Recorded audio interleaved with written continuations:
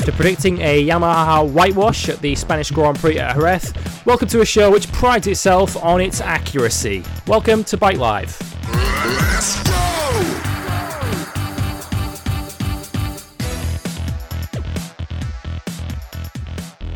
Yes, it's very, very warm welcome to episode 11 of Bike Live here on Motorsport 101, the show that prides itself on getting absolutely nothing wrong. So let's talk in the next 2 hours about a show where we got just about everything wrong as we previewed the Spanish Grand Prix weekend. The predicted Yamaha whitewash that never happened.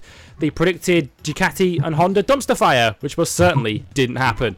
As Dani Pedrosa led a HRC 1-2 ahead of Marc Marquez and Jorge Lorenzo taking Ducati to the podium for the first time.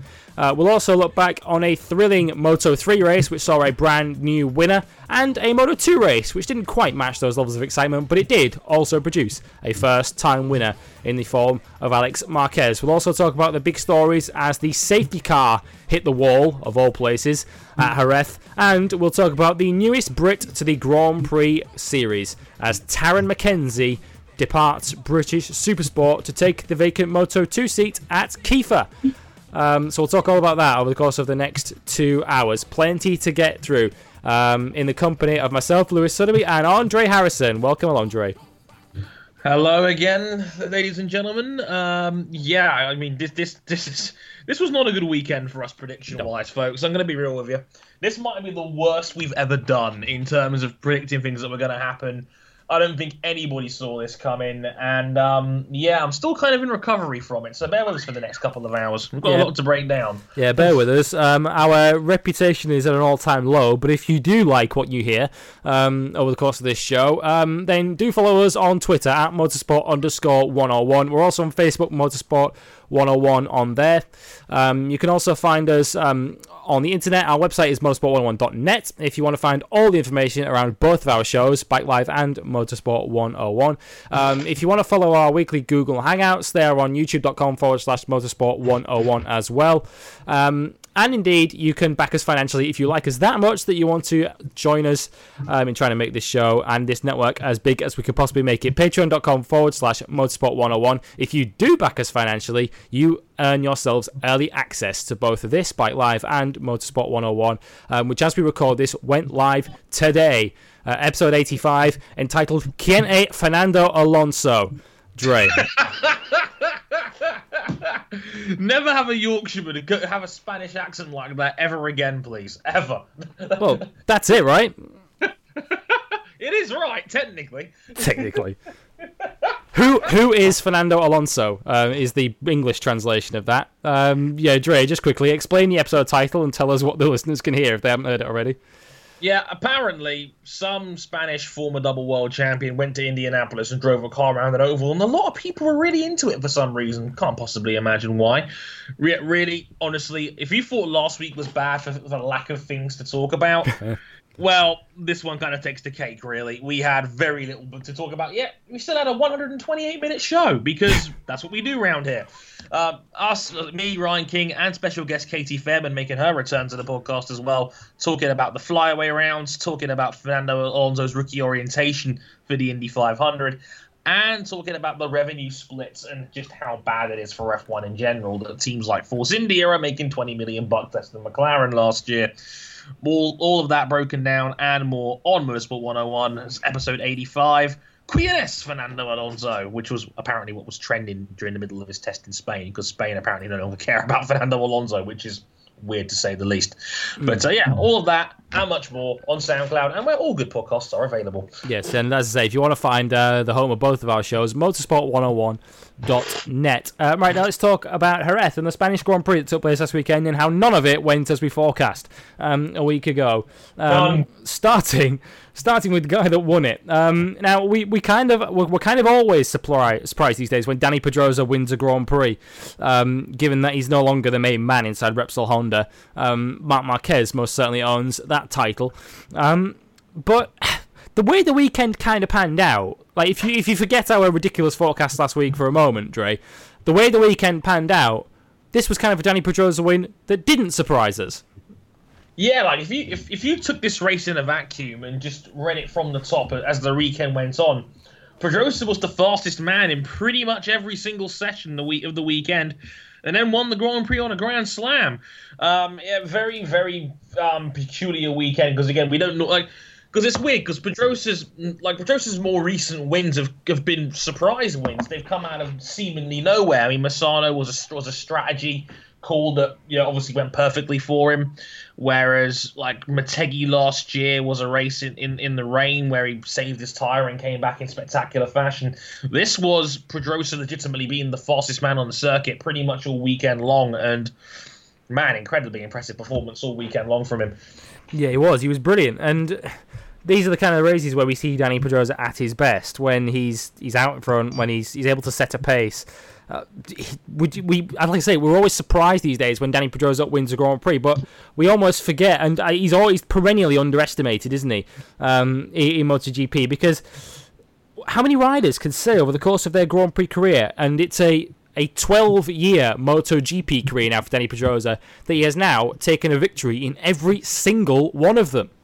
Yeah, and not to mention he's won a Grand Prix every year for the last 16 years of him in Grand Prix motorcycle racing. No one in history has ever gone 16 years in a row with at least one win, not even Valentino Rossi, due to questionable career decisions. But in any case, it's a testament to just how great a rider Danny Pedrosa is. And I've said this time and again, the man is a historic level of talent. It's just the unfortunate nature of injuries, bad luck, and basically juggling the fact that we've had 5 or 6 Hall of Fame talents enter MotoGP in the last decade with Marquez and Lorenzo, Stoner, Valentino, even some of the second tier talents like Cal Crutchlow and Andrea Dovizioso have had standout marquee moments in their own right, and Pedrosa has struggled to find his true place amongst those guys over the last few years, but he is still an incredible MotoGP rider. It's easy to forget. He's 5'2" and weighs 7 stone, and he's throwing around a 250 brake horsepower motorcycle that weighs 2.5 times he does. That's just kind of nuts to even consider. And yet, this was his 30th top flight MotoGP Grand Prix victory.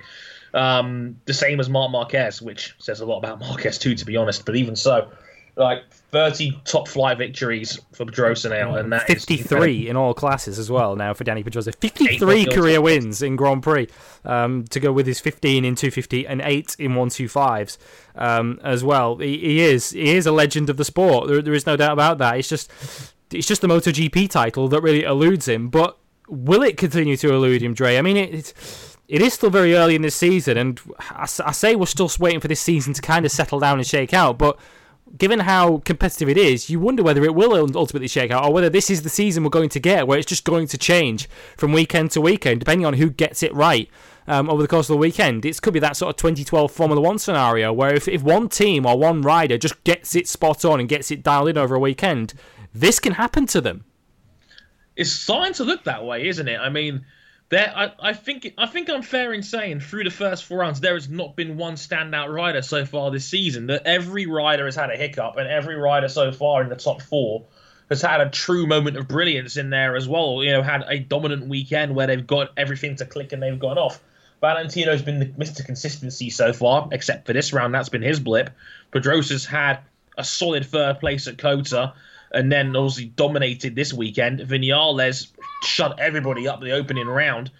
And obviously Marquez winning in America for yet again, and has already recovered the deficit he had when he fell in Argentina. So every one of the top 4 has had ups and downs already this season. I don't think there's a single marquee standout rider so far, because they've all shown strengths and weaknesses, and that is a wonderful thing as the casual fan here.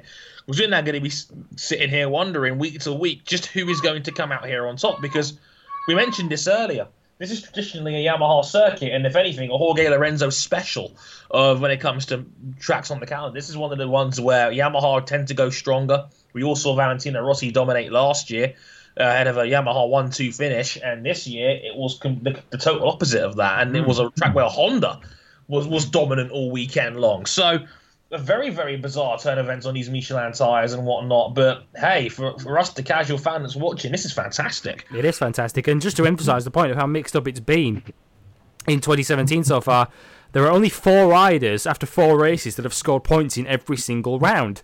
Valentino Rossi is one of them, of course. He's had a third, 2 seconds, and a 10th so far. We'll talk about his 10th place a little bit later on and how that happened. He's one of them. Jonas Folger, the rookie, is another. 3 of his 4 have been top 10 finishes. Scott Renning has scored in every single round, and Hector Barbera, who's 16th in the championship, he's scored in every single round, but none of those were any higher than 12th. So only 4 riders after 4 races have got a 100% record of finishing in the points. So just about everybody has had some sort of blip or has had some sort of crash which has caused them to DNF at some stage. And let's talk about Honda and how this victory came about. I mean, this was not a circuit that we were particularly expected.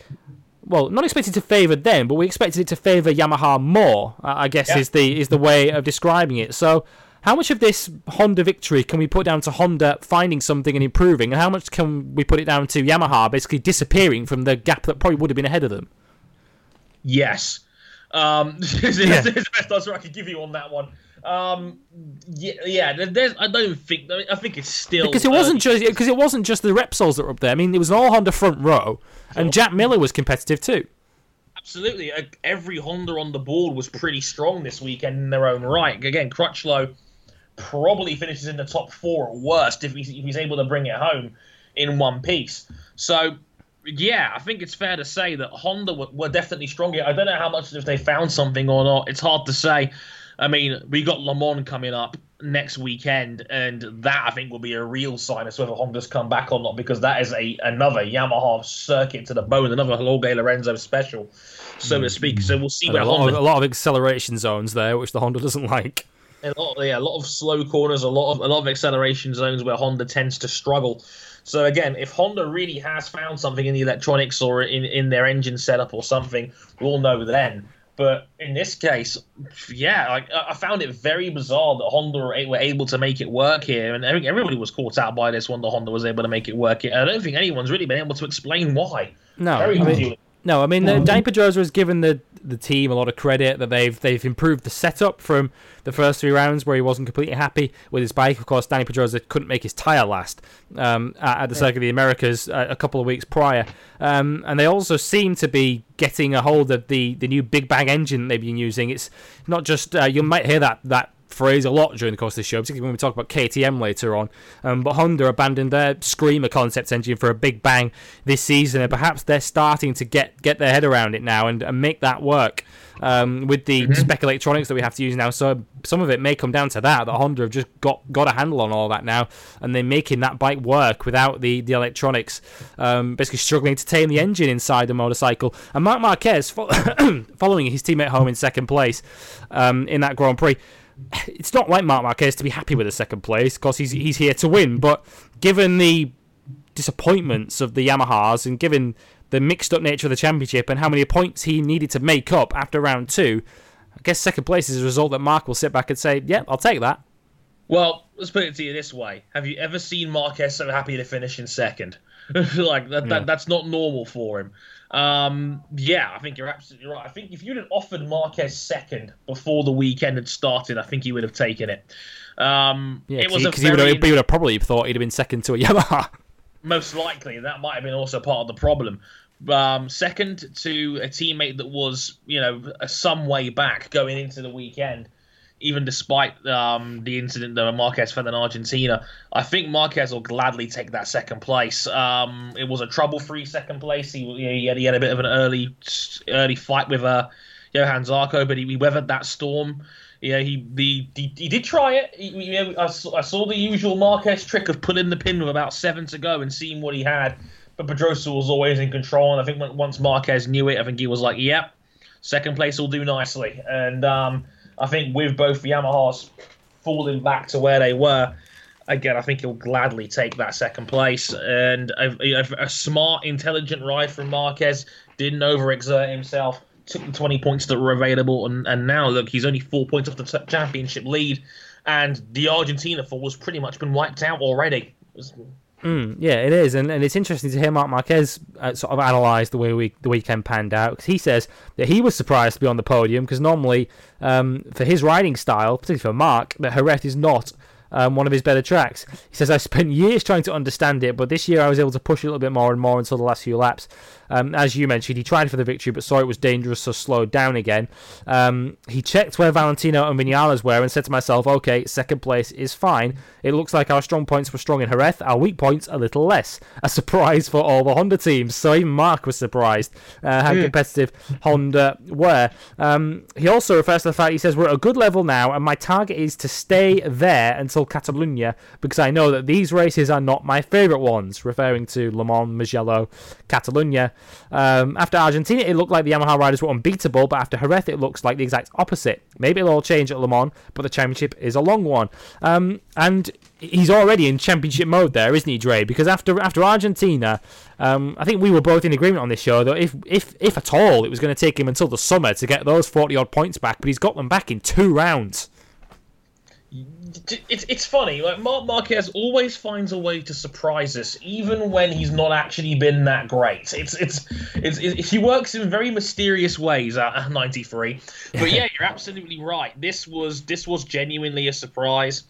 I thought this was going to be the start of a Maverick tear after Kota, and turns out we've got the complete opposite. And now we don't know what's going to happen going into Le Mans next weekend. But as you say, the deficit has been wiped out in 2 races. We're back to pretty much level pegging going into Le Mans. And if he can ride out the storm of Le Mans and Mugello and then come back at Catalunya, which is a track he should favour a little bit more, now they're running the F1 layout as opposed to the old MotoGP layout.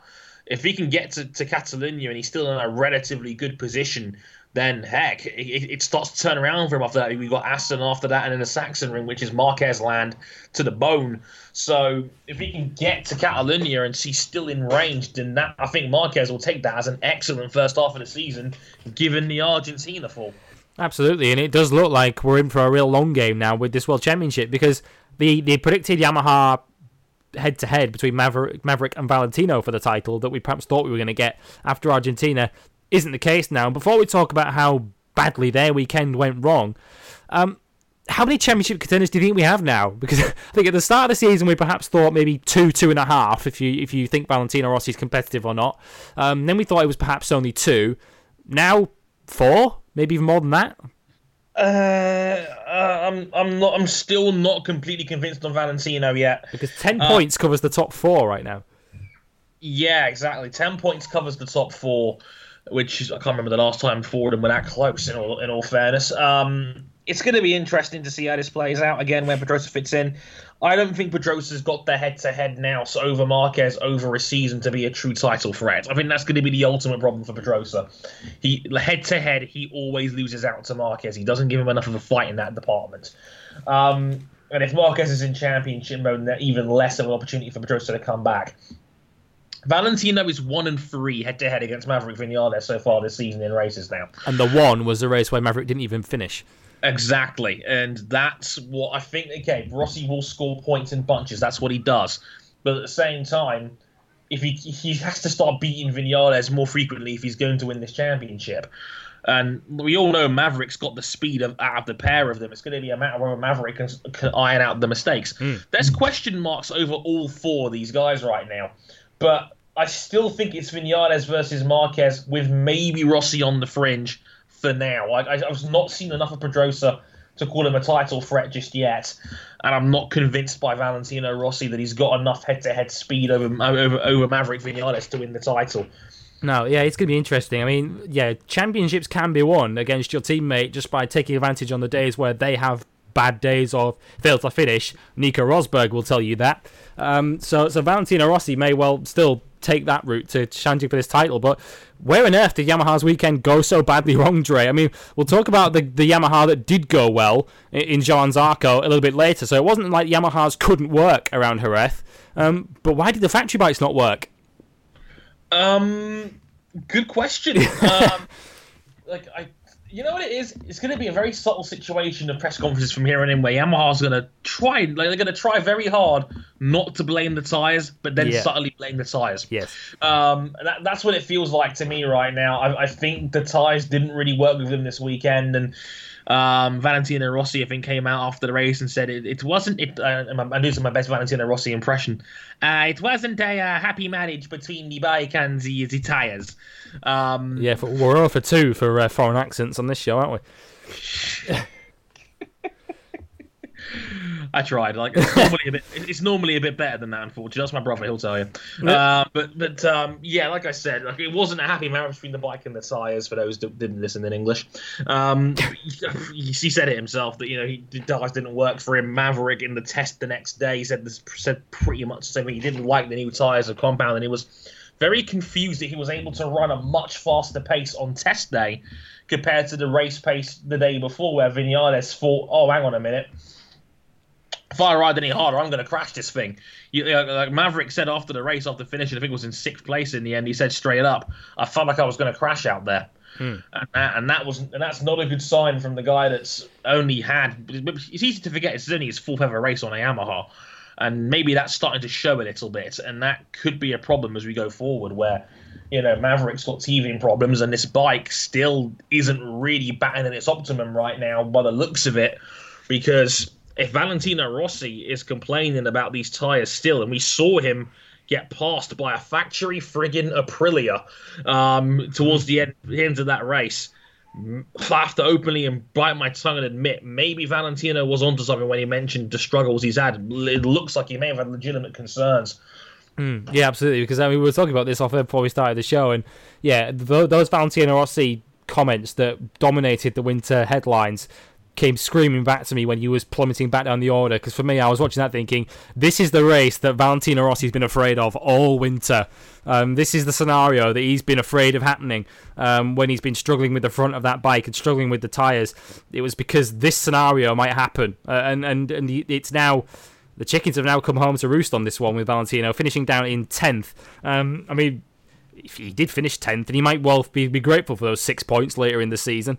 Those 6 points are certainly better than crashing, let's put it that way. But let's not... I don't think anyone can, unless you're BT Sport perhaps, try and dress this up as a good weekend for Valentino. The only positive that came out of this, the only positive, is that he still leads the championship. That is it for Valentino Rossi from Jerez. And from Yamaha's point of view, that they're in trouble when even Maverick's struggling.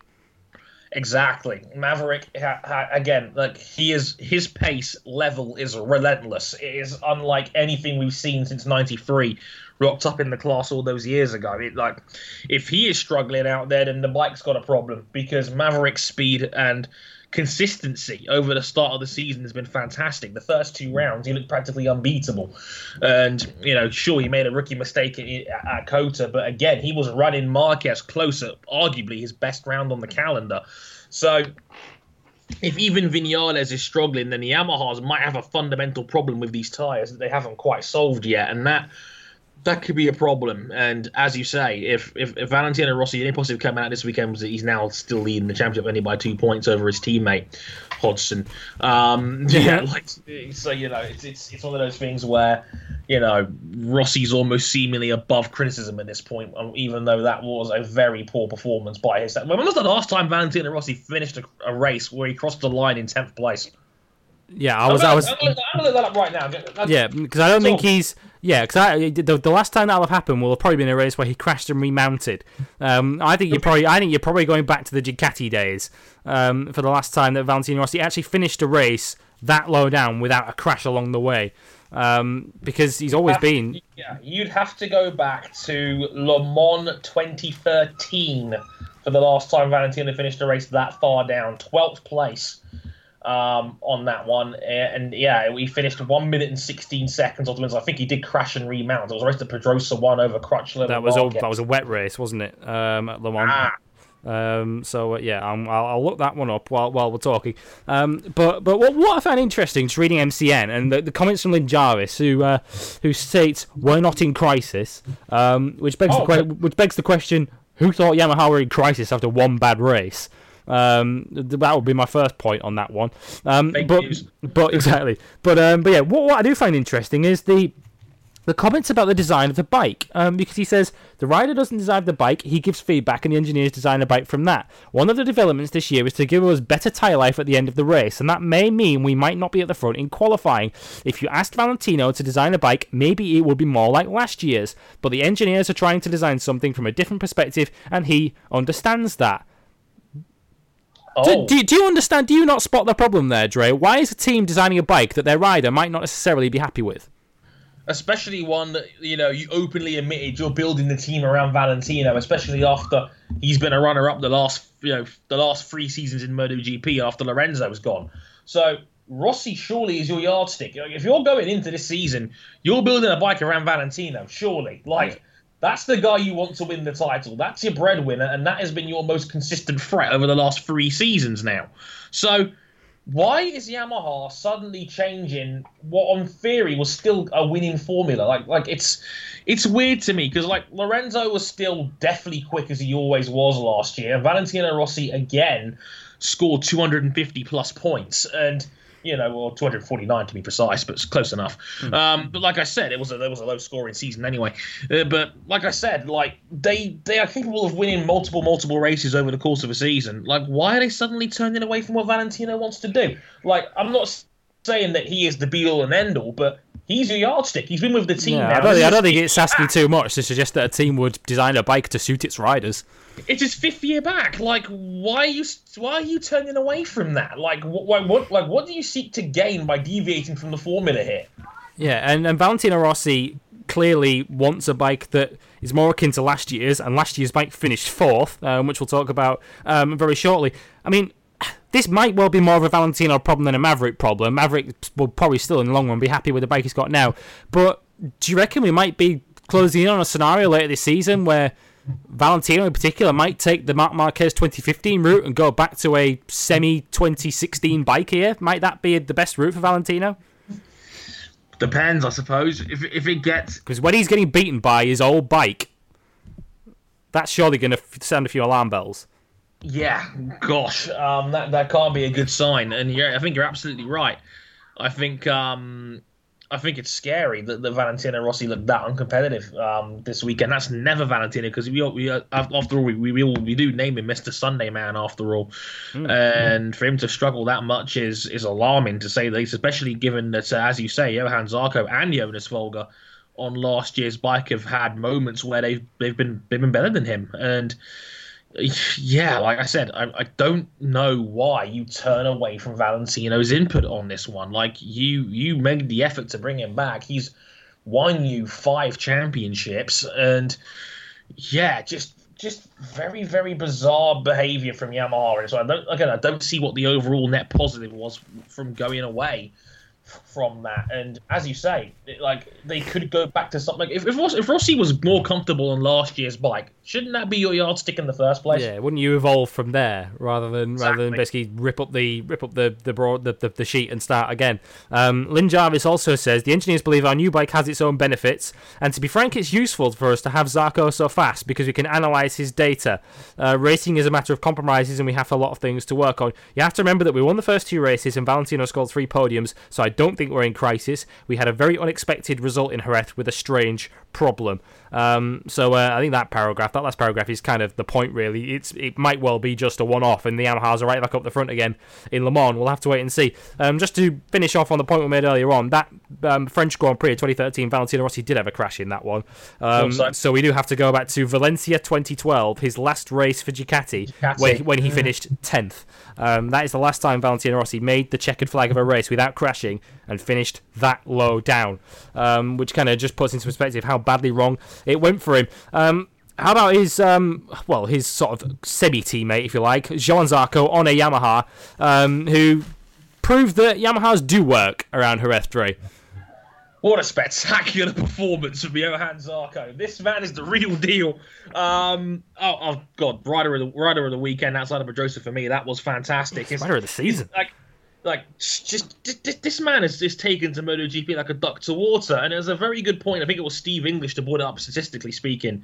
Only Marc Marquez and Jorge Lorenzo have had better MotoGP starts to their careers than Johan Zarco has had. since entering the class. And we got to remember, he could have potentially had a race win to his name. Yeah, he's had a crash from the lead, and then he's gone fifth, fourth from there. Fantastic stuff. Consistency, great overall speed. Maybe he shredded his tyres a little bit too hard at the start of the race, and that's what made him fall off the podium in the end compared to Jorge Lorenzo. But I highly recommend you go out of your way to go onto MotoGP's website. It's free, by the way, as long as you register an account there, and watch the fantastic 360-degree onboard video of his first 2 laps. Because the second lap, where I think he passes Vinales, Crutchlow, and I want to say Valentino as well. It was Valentino, and Iannone. He passed those 4 dudes with pinpoint precision on the opening 2 laps. Yeah, and those aren't slow riders, guys. He's overtaking. No. They're legends. Like, you're talking about 2 of the greatest riders we've ever seen in there, and Zarco made mincemeat out of them. Incredibly impressive stuff. Highly recommend you go out of your way to see it. But in any case, another fantastic Zarco performance. Yeah, he just seems to have this knack of, and this is almost the opposite of what we were used to seeing in Moto2, because Franco Morbidelli warned Valentino Rossi about how strong Zarco was at the end of a race from his Moto2 days, but it seems almost the opposite. Zarco seems to have this level of confidence and pace at the start of a Grand Prix that so many riders don't have, and it's the kind of thing we always used to see from Jorge Lorenzo, wasn't it, Dre, on the Yamaha, where he just had this incredible early pace that would gap the field. Zarco's not doing that, but he does seem to have this level of confidence early in a Grand Prix that enables him just to make guys look like they're standing still. He even tried to follow Danny for the lead at one stage before he realised he was too fast and he almost crashed trying to keep up. So he says, so when Mark didn't wait and overtook me, it was difficult to stay with him anymore. All that's really missing at the moment for Zarco is a podium, but the way he's going, he won't be having to wait too much longer for it. Yeah, the way he's going, it's definitely coming. Again, like that Yamaha 2016 bike clearly was a very, very good bike. In any case, that was it you that said this on Twitter? It kind of puts into perspective how badly the 2 Yamaha riders were last year. Exactly, because that bike was clearly capable of winning multiple rounds. Don't get me wrong, they still did to a degree, but both of their riders were very disappointing in the course of their overall seasons. But Zarco, as a rookie, has never ridden a MotoGP bike before on this level, has almost immediately gone into MotoGP and has been exceptional. Nearly winning, has had 3 top 5s since then. Again, like if all it would take is a couple of big hits to have a bad day, and Zarco's finishing on the podium, he's just been that good. He is, and what's impressing me as well about Zarco is that, and this does remind me a little bit of Marc Marquez, in that he's not really paying much attention to who is on the bike ahead of him. Like, you see in so many riders, take Danilo Petrucci at Valencia those years ago when Valentino was coming from the back of the grid. He saw Valentino behind him and it basically frightened him off the road. And he was almost scared of chasing him down at Silverstone that year as well. Zarco just seems to have no regard for reputations, does he? And he doesn't seem to have any sort of intimidation. As you mentioned, those riders he was passing on that second lap, the likes of Rossi and Maverick, that's a good trait to have, isn't it, for a rider? That's a trait of a rider that's going to the very top, that he has no respect for reputations. No. And again, like, there is a level of intimidation in being in MotoGP. And then, we've seen in the past guys like Danilo Petrucci that have caved to guys like Valentino in the past. They are intimidated by some of the bigger names in here. And we've seen some guys that aren't used to being that high up the field make mistakes. Yet Zarco has come in, and outside of Qatar at the opening round, he's been fearless. He's had no problem taking no matter who's come on. I mean, again, the pass attempt on Valentino Rossi at Kota kind of summed it all up. Like, that was Valentino Rossi. He was trying to pass on a corner where you don't normally pass on. Yeah, and Zarco's attitude is, this is just another guy. Yeah, like this. I don't care who you are. I'm coming down the inside of you, whether you like it or not. Prepare yourself, basically. And yeah, he's been fearless, and that's a good trait to have. And if, like I've always said, if you're going to do it, act like you've been there before. Absolutely, and I think there are a lot of factory teams, not just the Yamaha factory team, that are really taking a close look at this guy now. Because I think he's, even though we knew he was good, because you don't win 2 Moto2 titles in a row without being very, very good. But I think even a lot of teams, and I think a lot of people, including ourselves, are just realising this guy's even better than we thought he was. Once he's gone on a MotoGP bike. Zarco taking 4th in the end. He followed close behind Jorge Lorenzo, who claimed his first podium for Ducati and his first podium of the season. We said this on the last show. In fact, I said, I think it was word for word, if there is one circuit on the calendar that is not made for a Ducati, it's Jerez. So how on earth did Jorge get it on the podium, Trey? Maybe it wasn't as bad as he thought. I mean, it's funny because Cal Crutchlow on Friday came out and said, it's not the Ducati is bad around here, it's that Andrea Dovizioso hates this place. But even he finished 5th. And even he had a good day. He finished in 5th. So, again, it looks like Ducati is slowly started to make some progress. They were decent at Kota, and they looked a bit better compared to how the start of the season was with them, and they seem to have taken it one step further now, where Lorenzo had a very clear podium, and Dovizioso was the best of the rest outside of that leading group as well. So it looks like Lorenzo is getting better by the round, and I do find it funny, though, Sotheby, that Ducati was celebrating with selfies, loud open gasps and open arms and garage selfies for a 3rd place finish. Yeah, were they doing that for very Arsenal? Yeah, exactly. Well, they do get a trophy for that. Unfortunately, you don't get a trophy for 4th, like Arsenal claim they do. But no, I don't remember them doing that for Dovi in Qatar. I'll be honest, I don't remember that kind of reaction. I know he had just missed out on a win, but. I mean, where do you think that comes from then? That kind of reaction. Do you think this is kind of a reaction of Jorge's been he's found it so difficult in the first few races, and it's almost validation that this partnership can work, because they must have had their doubts. I'm sure they must have had during the opening rounds where Lorenzo had a terrible start to the season, and he looks like a different rider already, and he looks like Lorenzo has looked better by the round, and he's again. I think I said before, we've underestimated just how hard a job this was going to be for Jorge Lorenzo, but he seems to really be starting to find himself now, and that was a very strong-looking podium finish. That was like the Jorge of old for a minute there, and if he's only going to get better as time goes on. So yeah, Ducati, I've got every reason to be optimistic. Although it is easy to forget, this team did win 2 Grand Prix last year. They did. Yeah, and as I say, they nearly won the first race of this year. I'm not going to criticise selfies and celebrations for a 3rd too much, because if my football team finishes this season in 17th, there's going to be celebratory selfies, pitch invasions, the whole lot. So I'm not going to criticise them too much. Yeah, I'm still miserable. For anyone who knows my football allegiances, it's Hull City, by the way.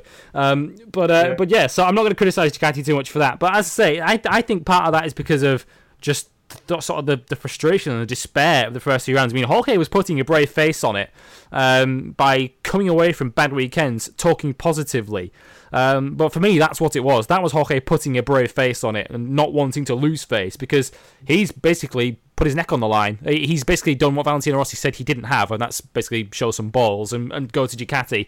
And he can't then turn around after 3 races and sort of act as if he's got it wrong. He has to talk the good game here and talk about how good it's going and how well it's going. But he's now finally got a result to prove himself right, if you like. And Jorge Lorenzo, for the first time this season, was ahead of Andrea Dovizioso. Now, Dovizioso, as you mentioned, doesn't particularly like Jerez all that much. But for Jorge to beat Dovizioso comfortably does tell us that Jorge's figuring it out, and perhaps the victories that we expected Jorge to take as the year went on, and most notably Austria, Jorge now has some light at the end of the tunnel, doesn't he? Yeah, absolutely. I mean, if he can continue with this, take a win in Austria, and then who knows if we get rain somewhere. I mean, that's going to be a big, interesting notification. What happens when Lorenzo goes on a Ducati in the wet? We haven't really seen that over a race yet, and that's going to be very interesting. Yeah, because the bike loves the wet, but Jorge hates it. Exactly. So we're going to have to wait and see how that goes. But yeah, I think you're right. There is a vision here now. Like, again, if he can take Austria, which is going to be an expected win for Ducati going into this season, if he can take that, and if he can get a few more podiums here and there, and maybe get back into the top 5 or 6 in the championship, I think they will take that as a solid foundation for Lorenzo to build on for next year. So there's definitely something there for him available if he can maximize these results. But we're going to have to wait and see how Ducati play out compared to the rest of the field because this is still very early days. Yeah, I think the next two races are interesting ones because historically the Ducati's gone quite well at Le Mans. Valentino got the old Ducati on the podium there, didn't he? Back in the day. Dovizioso's had a few podiums at Le Mans too, and Jorge loves the place. He won there by a street last year on the Yamaha, and of course Mugello follows that, where Iannone put it on the pole a year or two back when he famously didn't jump the start, and of course it'll go brilliantly down that long front straight in Mugello. So the next two races may provide opportunities for Lorenzo, and once Lorenzo's got his confidence back, he's a completely different rider. If there was ever a confidence rider in MotoGP, it's Jorge Lorenzo. So if he now suddenly has a bike that he feels he can work with, you've got a completely different rider there in Jorge Lorenzo. So it is going to be interesting. I think Le Mans is going to be fascinating because, as I say, that is a circuit that Lorenzo historically goes very, very well at, and Ducati tend to perform slightly above average around there as well. So we'll keep an eye on Ducati at the next Grand Prix in a week's time. Third and fifth for them, Lorenzo third ahead of Zarco, and then came Dovizioso, then came the first of the Yamahas in the form of Maverick Vinales. Now that top six does not include Cal Crutchlow, and Cal Crutchlow had a complicated weekend, it's fair to say. Qualified on the front row, but that wasn't really the story we were all talking about on Saturday because of the infamous wasp that flew down his leathers on Saturday. Yeah, it takes a lot, I think, on this show to make us feel sorry for Cal Crutchlow, but I think we all had a bit of sympathy for him on that one. Oh, God, no. That would be my worst nightmare. Oh, no, I'm going to ride this bike at 180 miles an hour. Oh, my God, a wasp was flung inside my stew. Ow! I would not want any of that. I do not envy Cal Crutchlow for basically getting the heebie-jeebies on Saturday with a wasp flying inside his suit and stinging him about 6 times, apparently. That just sounds all sorts of awful. I think he was in Parc Ferme after qualifying on the front row, and he had to immediately take his jumpsuit off and just see where the bits of wasp had ended up after stinging him, basically, repeatedly, the poor guy. But, luckily nothing serious. I know wasps can actually be fatal in some cases if you get stung enough times, but luckily it was dead on arrival, literally, in this case. But, oh, God, I would not want to be Cal Crutchlow in that situation. That is ugly. No, unfortunately, he then buzzed off the road early in the Grand Prix as well, which what he says claims it cost him the easiest podium finish that he would have ever had. He says, I could have very easily been on the podium because the pace wasn't very fast from Jorge or Zarco on the laps after I crashed. And you kind of have to believe him, Dre, given that the first non-Honda was 15 seconds off the win. Cal's usually not far off Danny and Mark's pace. He's not usually good enough to beat them, but he's usually not that far behind them, and you kind of believe Cal, don't you, when he says that he should have very easily been on the podium. Yeah, I'd say so, given that, they were fast. But then how many times do we say this about Cal, how he could have been on the podium, but he's decked it? It's the Cal Crutchlow trait. One hand giveth, the other taketh away, and for every great Cal Crutchlow performance, there's about 3 times he'll bin it, unfortunately, and that's just the nature of Cal. That I think he tries a little bit too hard sometimes when he sees the open goal in front of him, and next thing you know, he blazes it over. And that's Cal's problem. Like, instead of being a points rider, he's more of the home run hitter, and unfortunately, he's struck out too many times. And God, that's way too many metaphors there. Yeah. But in any case, that's Cal Crutchlow to the bone. He just crashes it too many times for me to take him ultimately seriously as an alien level guy. Is that he just makes too many errors. Yeah, he does, and he wasn't the only Honda rider lamenting his luck at the end of the Grand Prix either, because Jack Miller could quite easily have been in that top 10 as well. Of course, he qualified very, very well, got himself directly into Q2, which was an impressive performance for him. He's now becoming a regular fixture in the top 10 of a race weekend now, Jack Miller, on that Honda. He also saw his Grand Prix end in the gravel trap, although Dre, his ended with a little bit of assistance, and he didn't take it all that well. Hard to feel. It's interesting because Miller, you got to feel a bit bad for him because he was unfortunately collected by Alvaro Bautista making a mistake around the backside of the circuit. Miller had nowhere to go on that one and had to go down. But Jack, listen, you can't shove another rider like that. I mean, you look at other examples where Alicia Spargaro and Danny Pedrosa have taken a guy out by accident and immediately apologise. profusely and check the other guy's okay. Jack Miller shoves the man. Yeah, and then kicked his motorcycle. He then kicked his Ducati. Your bike is shit, and then he was shoved for good measure. It's like Miller copped a €1,000 fine for that one. Yeah. Right. If my bike doesn't work, I'm going to make sure his doesn't either. Yeah. I'm going to kick the spark plug out. That'll fix it. Just petulance from Jack Miller more than anything else. Like a bit of the old jackass still hasn't gone away, for better or worse. So there you go. Yeah, not the weekend that Jack was envisaging, given how well it had started. Aleix Espargaro, who Dre mentioned earlier on, giving Valentino Rossi a bloody nose late in the Grand Prix and finishing ninth, which we shouldn't lose sight of how good a result that is for Aprilia. We kind of compare it to how well Aleix went in Qatar, and of course it's nowhere near as good as that, but ninth for Aprilia, given who's ahead of him, is a very, very good result for Aleix. So he deserves a lot of credit, but if we're going to give credit to one manufacturer, I think on this show, I think we have to give it Dre to KTM, who were solidly at the back of the grid in the first 3 rounds of the season and found the thick end of a 1.5 seconds per lap from Kota to Jerez and are now solidly midfield. Where did this come from? Oh, yeah. The Big Bang. The Big Bang. And, the switching from the Screamer to the Big Bang engine has seemingly made KTM so much faster.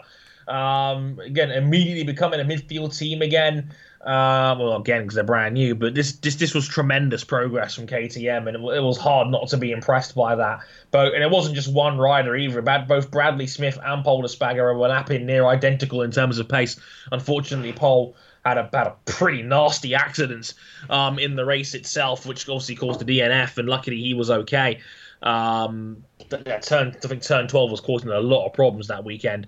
But like I said, overall, KTM's made some tremendous progress, and nice to see some of the investment already starting to pay off.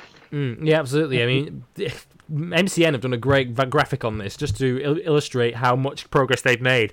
And in the first 3 races of the season, Qatar, Argentina, and Kota, KTM were 2.8 seconds, 3.1 seconds, and 3.5 seconds, respectively, off pole position. Now, Kota is the largest of those gaps, naturally, given that it's a circuit that tends to stretch them all out. But in Jerez, they were just 1 second off pole position, and Pol Espargaro and Bradley Smith were just 0.3 of getting that KTM into Q2, which would have been an astonishing effort. And they both qualified. I think they qualified 15th and 16th, the 2 KTMs, which is a sensational progress that they've made. And it kind of puts them, Dre, where we thought they'd be at the start of the season. I mean, we have to always give them a bit of a pass, given that they're a new team. So when they're down at the back, we kind of have to give them a bit of a pass and say, well, they're new to MotoGP. But this is kind of where we expected KTM to be. Yeah, I thought they'd be bottom end of the points, roughly. And yeah, they are right now, by the looks of it, bottom end of the points. So you can't say much fairer than that. Again, we'll have to wait and see whether other teams, move forward and then again KTM move back, and we'll see how the development race rolls out. But that was a tremendous result for KTM, given their early progress, and again something to build a footnote on for the future. Yeah, one negative, I suppose, for KTM is Pol Espargaro, who crashed out of the Grand Prix. He followed Cal Crutchlow quite literally into the very same gravel trap that his Grand Prix ended in. So Pol didn't make it into the points. Bradley Smith did in 14th, and if you'd probably told KTM at the start of the weekend that they were going to finish 9 seconds behind Valentino Rossi, they might have well taken that. But unfortunately, that says more about Valentino's race than it does about Bradley's, who came home in 14th. The one manufacturer that we haven't mentioned is Suzuki. That's probably for the best. Here's the result. Dani Pedrosa the winner from Marc Marquez. Honda won 2. Lorenzo third for Ducati. Zarco the first Yamaha home in 4th. Which means that Yamaha have him to thank for still leading the Manufacturers' Championship. Andrea Dovizioso in 5th, Maverick Vinales 6th, first in the factory Yamaha's home, ahead of Petrucci. Maverick literally only just beat Petrucci over the line, who finished 7th on the GP17. Folger 8th on the old Yamaha for Tech 3. Aleix on the Aprilia 9th, and Valentino 10th. The rest of the points rounded out by Scott Renning, Hector Barbera, Loris Baz, those two Avintia boys having a last lap scrap to the flag. Barbara won it to take 12th. Bradley Smith 14th, and Carol Abraham, the last of the point scorers, in 15th. The only 2 finishers not to score were Sam Lowes, who still hasn't scored this season. He is the only rider yet to score, the only regular rider, that is, because Takuya Tsuda, who finished just behind him on the Suzuki in 17th, is also yet to score, but that will be his one appearance for the season. Andrea Iannone, the other Suzuki rider, crashed out of the Grand Prix from that leading group early on. Championship standings then look like this. Valentino Rossi leads it by 2. He has 62 points to Maverick Vinales' 60. Marc Marquez is 2 further back in 3rd. Then 6 more back to Pedrosa in 4th. 10 points covers the top 4, as we mentioned earlier on. Andrea Dovizioso is 21 off the lead in 5th. Zarco 27 off the lead in 6th. And top independent, crucially, he's taken that from Cal Crutchlow at the weekend. Crutchlow is 7th on 29, level with Folger. Lorenzo is up to 9th on 28, and Danilo Petrucci completes the top 10 on 26 points. We'll have more MotoGP news a little bit later on when we get to the news, because there was some hilarious news from the Sunday morning and some more serious news from the test that followed the Grand Prix. But first, we'll talk Moto2. And another comfortable victory for the Estrella Galicia Marc VDS team. We've said that 3 times already this season. But to the delight of one person in the Harrison household, and it wasn't Dre, this victory, though, went to Alex Marquez. Yes, Alex Marquez finally, after 2 and a bit seasons of trying, has finally got his first Moto2 class win, which I wasn't sure was ever going to happen at one point. Again, a glorious, shall we say, first victory for him, and a near perfect weekend. Again, fastest in every single session outside of the warm up, and again, just better than Frankie on the day. And that was the hope of Alex Marquez. The pace has always been there, and it really came to roost on this one. Yeah, absolutely. And in all seriousness, when we're talking about the Marquez family, how great was it to see the reaction of Marc in Parc Fermé? I mean, I haven't seen Marc Marquez that happy for many of his own wins. Yeah. Like, you could see on the clip, he was running down the garage to get down to Parc Fermé to celebrate Alex's first win. It was like watching his qualifying session at the Circuit of the Americas all over again, where he's running down the pit line like a madman, trying to get it sorted. This is like an hour before he's about to start the MotoGP race. Yeah. Not even in his levers yet, and he is going for it, like a nutter. And yeah, absolutely. It's nice to see the Marquez so happy for his brother like that, and that was really endearing to see. And it's like I love that Alex Marquez basically copied his brother's celebration as well, where he does the little start step for jumping into his team. That was, you can tell he'd been waiting for that one. Yeah, that's the trademark Marquez celebration these days, isn't it? Alex has he's been waiting a while to put that one into practice, but he finally got to do that at the weekend. Of course, it's his first win since 2014, should I say, when he was the Moto3 world champion, and he went out there and took it, didn't he? I mean, it's very easy to sit here and say that, he won it because his teammate fell off from the lead. But if we're being serious about this, Dre, Franco Morbidelli was riding on the ragged edge just to stay with Alex. Exactly. And Frankie admitted it after the race. He said he was absolutely on the limit, trying to keep up. And as it turned out, Frankie didn't have an answer for Alex Marquez. And when he tried to give one, he crashed it. And maybe that was a Morbidelli mistake of maybe just taking the 20 points that was in front of him, given his landslide championship lead going into the weekend. Was going for it that hard for an extra 5 points really worth it? Probably not, given that Marquez was not a threat going in. But yeah, Alex Marquez pretty much forced Frankie Morbidelli into a mistake. And Marquez, simply put, was in complete control of that race. Yeah, I mean, I wondered that. I mean, I wondered whether I was being too critical by saying maybe Franco should have taken the 20 points for second place. I mean, I could understand why he didn't. I could understand why. I mean, this is a guy who's clearly at the top of his game, feels untouchable right now, because he pretty much has been in Moto2 this year. Franco Morbidelli, undefeated so far this season, going into the Spanish Grand Prix, and he was probably on top of the world and thinking, I want to keep this run going. I want to go for 4 out of 4. As it turns out, the way things have panned out, probably not the best move, because he currently, had he taken those 20 points, he would have effectively a full race's worth of points in his pocket, given how badly Thomas Luthi went in that Grand Prix. So I guess that's where I would criticise Morbidelli slightly. If he'd just taken one look behind him and realised how far ahead of the rest of the field Marc VDS were that weekend, he might well have taken the 20 points, because that was really what struck me more than anything else from this weekend, Dre, because this is a glorified spec series in Moto2, and Marc VDS absolutely demoralised the opposition. They were a mile ahead. Yeah, like once again, Mark VDS. Like Julian Ryder once used a line in 2015 to describe them quite well, and this was when they were at their prime with Rabat and Kallio, and they won 10 races that season, which no team had ever done in a Moto2 season.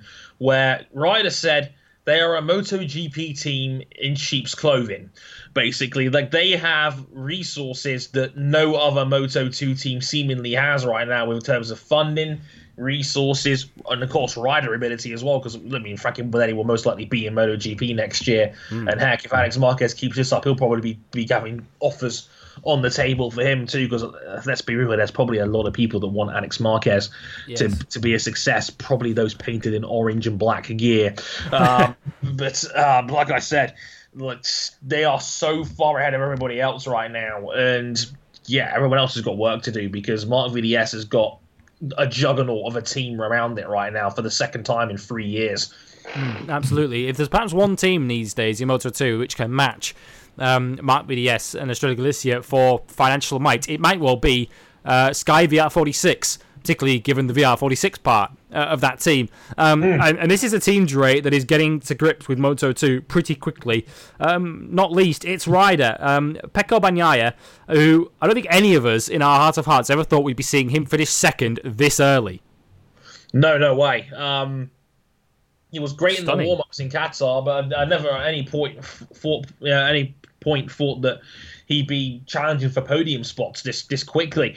Again, Pecco was clear. It was an easy podium no matter what happened, pretty much. But he was best of the rest outside of Mark VDS, and got a little boost for his maybe a bit of positive karma with Frankie Morbidelli not finishing. He bumped up to second place in the end, and yeah, fantastic job from Pecco Bagnaia. And this is a track he's always gone well around in his Moto3 days as well. He was strong for Mahindra around here, and he's carried that full with him to the VR46 Academy, and to get a podium on their fourth ever race in Moto2 is incredibly impressive. And Pecco finishing second. Fantastic result. Absolutely, and given the news that we brought you last week on this show that VR46 would appear to have a MotoGP slot waiting for it if it wants it, probably not the worst time to get a result like that in Moto2 for Pecco Bagnaia. Just try and tell a team that you might be a MotoGP rider in the making, and finishing second in just your fourth ever race in that class. That's a result that puts him in Vinales, Rins, Marquez territory. That's the level of rider that we're talking about, that finishes that high up that early in a Moto2 career. Because if you speak to, or if you listen to many riders speak on the TV, or if you listen to any commentators speak, they tend to say that the step from Moto3 to Moto2 is bigger than the step from Moto2 to MotoGP in terms of size of bike, weight of bike, the difference in power from bike to bike. It takes a lot of riders that are in MotoGP right now. Takes Johann Zarco. It took him years to get to grips with Moto2, and Bagnaia's done it instantly. Yeah, exactly. Like for Johann Zarco, it was his fourth season in Moto2 when he won the championship, and his fifth season when he retained it. And that wasn't the most convincing title defense from Johann Zarco, because the rest of the field essentially caught up with him. So yeah, you're absolutely right. Some guys adapt faster than others, and if you're adapting that quickly to Moto2, you're probably going to be something a bit special if you're that good that quickly. We saw Maverick do it, winning his second ever race in the class. Alex Rins won in his first season in Moto2 as well, and again doubled down on that in year 2. So yeah, it's not uncommon. I mean, we've seen guys adapt really quickly, and the guys that do tend to do very well in the top class as well. So hey, maybe a sign of things to come for Pecco, and maybe the man in third as well. Absolutely, who we'll talk about in a second. This podium fight had a few notable riders missing from it because of an incident that happened on the very second lap of the Grand Prix, when Simone Corsi went full Simone Corsi on the second lap of the Grand Prix, and decided that taking one rider out wasn't enough, and decided he'd take two out. On the second lap of the Grand Prix, taking out Tech 3's Xavi Vierge, who qualified on the third row of the grid, and a rider who I'm becoming more of a fan of with every passing weekend, looking superb on that bike, but he was skittled out by Corsi, who decided that wasn't enough. He'd also take out Takaki Nakagami while he was at it. All three of those riders were missing from the podium fight. So through it all came three riders. Miguel Oliveira, Matteo Pessini, and Luca Marini were the three riders that were running pretty close together towards the end of that Grand Prix. The podium spot went to Oliveira. KTM now, Dre, have had 2 podiums out of 4 races at the start of the season, as has Oliveira. And with Morbidelli out of the running in this race, Oliveira has halved the gap from himself to the leader of the championship right now. And if we're talking about guys that are the real deal, Oliveira certainly comes into that conversation. Oh God, yeah, fantastic start to the season from Oliveira. Again, maybe there was some truth to Chiesa not being so great, because he was only a point better than Handicap last year, and we'll get to him in the news section, I'm sure. But yeah, like Miguel has taken to this KTM really quickly. This KTM is a good bike. And yeah, Miguel has done an exceptional job so far. Again, he's the thinking man's rider, and his intelligence is really showing on that bike. It's a brand new bike. No one's ever run it before, and that's something you've got to bear in mind as well. This is a brand new motorcycle. No one's ever run this KTM before, and Miguel has taken to it exceptionally quickly. He's the guinea pig for it, and yeah, he's doing a fantastic job.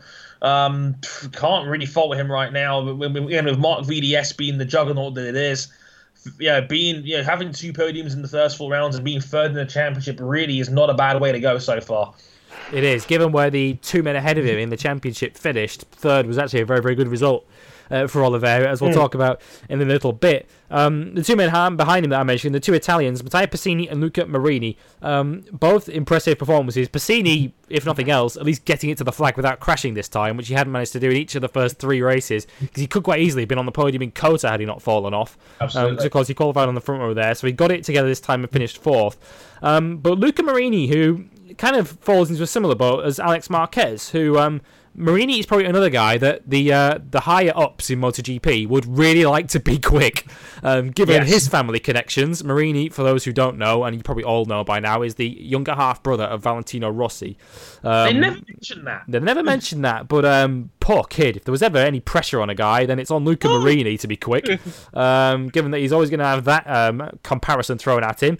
But he's starting to prove now, Dre, that he is a quick rider in his own right, because all the talk with him forward last year was about Lorenzo Baldassari, who I had as an outside tip for the championship this season, but Marini is thoroughly outclassing him now, and 5th was his career best. Absolutely. Gosh.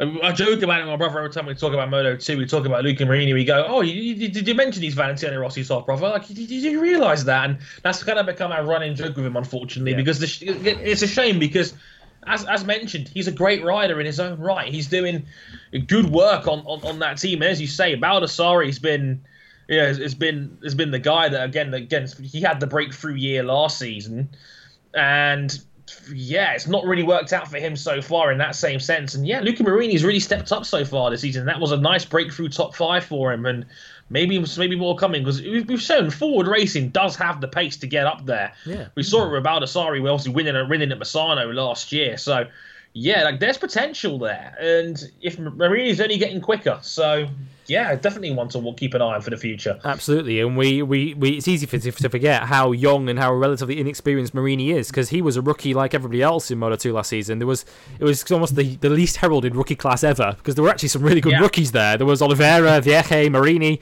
as rookies last season, but they were all on fairly uncompetitive bikes or in poor teams last year, so we didn't really see the best of any of them. But Marini's really getting there, because he was up there in Qatar too, wasn't he? He was 6th there, and now 5th at career best in Jerez too. So Marini looking like he's really getting to grips with it in Moto2. He just beat Marcel Schrotter to 5th. Schrotter the first Suter home for the Dynavolt team, just ahead of Dominic Eggerter on the Kiefer Suter. That livery is still not growing on me, I'm afraid. No, it still looks a dog's dinner, I'm afraid. But Eggerter winning the Battle of the Swiss for 7th, ahead of Thomas Luthi, who had a very anonymous weekend, it has to be said. And given what happened to Morbidelli, who crashed out of a winning position and scored no points, Thomas Luthi is probably going to look back on this Jerez weekend as a major missed opportunity. Absolutely. Gosh, with all the other major title contenders there, Morbidelli having a big slip up, Marquez not really being a threat till this race, and still a distant second right now overall in the standings. And again, like there's no real outside third guy outside of Miguel. So yeah, Luthi was missing a golden chance to really get up there this year, because we all saw it last year. Luthi was right on the brink of finally breaking that duck, and it just didn't quite happen for him. And it all just kind of went a bit ugly from there, really. Because everything was there, really. Looking at the gap that Alex Marquez and Marc VDS in general had behind them, everything was there for a guy like Thomas Luthi to finish that race second. And had he finished that race in second, he would be leading the championship right now.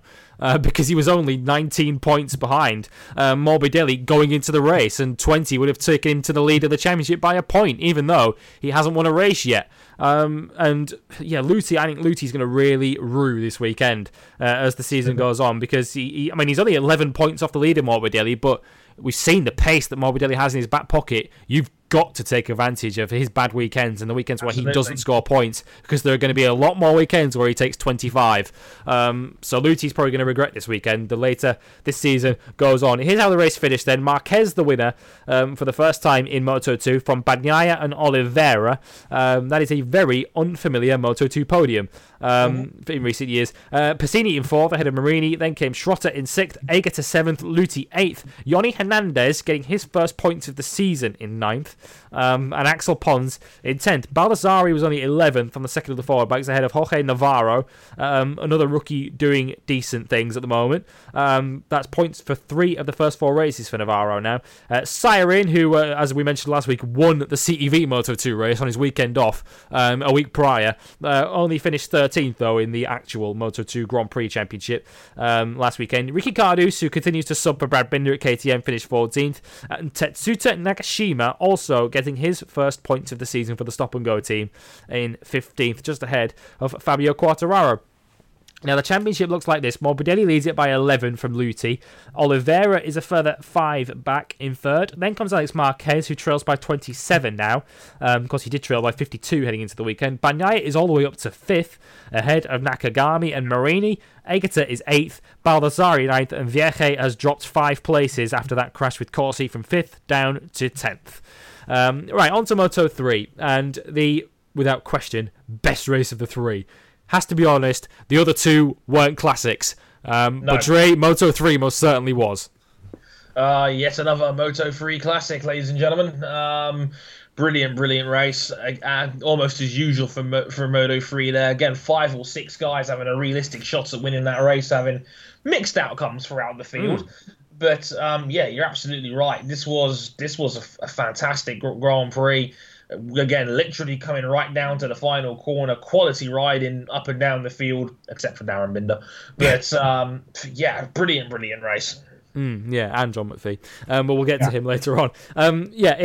The Grand Prix victory in the end went to Aaron Canet, and we have to talk about him before we go any further, because this is a guy that was probably in the depths of despair after Kota, a race that seemed harder not to win, given how much quicker he was than the rest of the field, and he blew it from the lead. Tells us a bit about him, that, doesn't it? Because not many riders would have bounced back from that and won the next race, but Aaron Canet did that for his first win. I hate to be all corny when I say this, but it was a gritty performance from Aaron Canet there. Again, as you say, the confidence he could easily make the argument that it would have waned. Must have took a pounding after Kota. Yeah, exactly. He could have very easily have gone away after Kota. That was a race that he seemed destined to win going through Saturday. That he was so much faster in clear air than everybody else. It was Danny Kent-esque going into that weekend. But yeah, as you say, to bounce back like that and then come through and take what was a hard-fought pack racing win with a absolutely wonderful final corner double pass down the inside hairpin. That pass alone was worthy of any Grand Prix win. That was an astonishing pass. Yeah, because I was watching that thinking there is no way he's getting this stopped. No way that's getting through the corner. And he somehow did it. Because we so often see this. I mean, that corner, as Dre knows better than anyone, lends itself to a last corner dive bomb. But it's very rare that we see a last corner dive bomb work at that corner without either a collision or an entry to the gravel trap. And I've got to say, Dre, I think that's the first one I've seen actually work cleanly for Aaron Canet. Yeah, like he's had a habit of throwing the kitchen sink at those sort of passes and not getting it right. We saw Fabio Quartararo try it a couple of years ago, very similarly, and they went spectacularly wrong. I think Alex Rins that same weekend tried and failed at the infamous last corner dive bomb at Lorenzo Corner, but as you say, Aaron Canet absolutely nailed it. But it's amazing that he was able to break that much later than Finati and Mir in front of him, and then still be able to take the apex of the corner cleanly and still hold it all the way to the line. Didn't really compromise himself out there either. Just some astonishing bit of riding from Aaron Canet. Like, where was this guy? Yeah. We need this more often, please. Exactly. I mean, he's so often been talked about, hasn't he, as the absolutely rapid guy that just can't stop crashing, which the Kota race kind of lends itself to that and that analysis of Canet, unfortunately. But yeah, this is the guy that this is why so many people rate Canet so highly, because he's got this in him.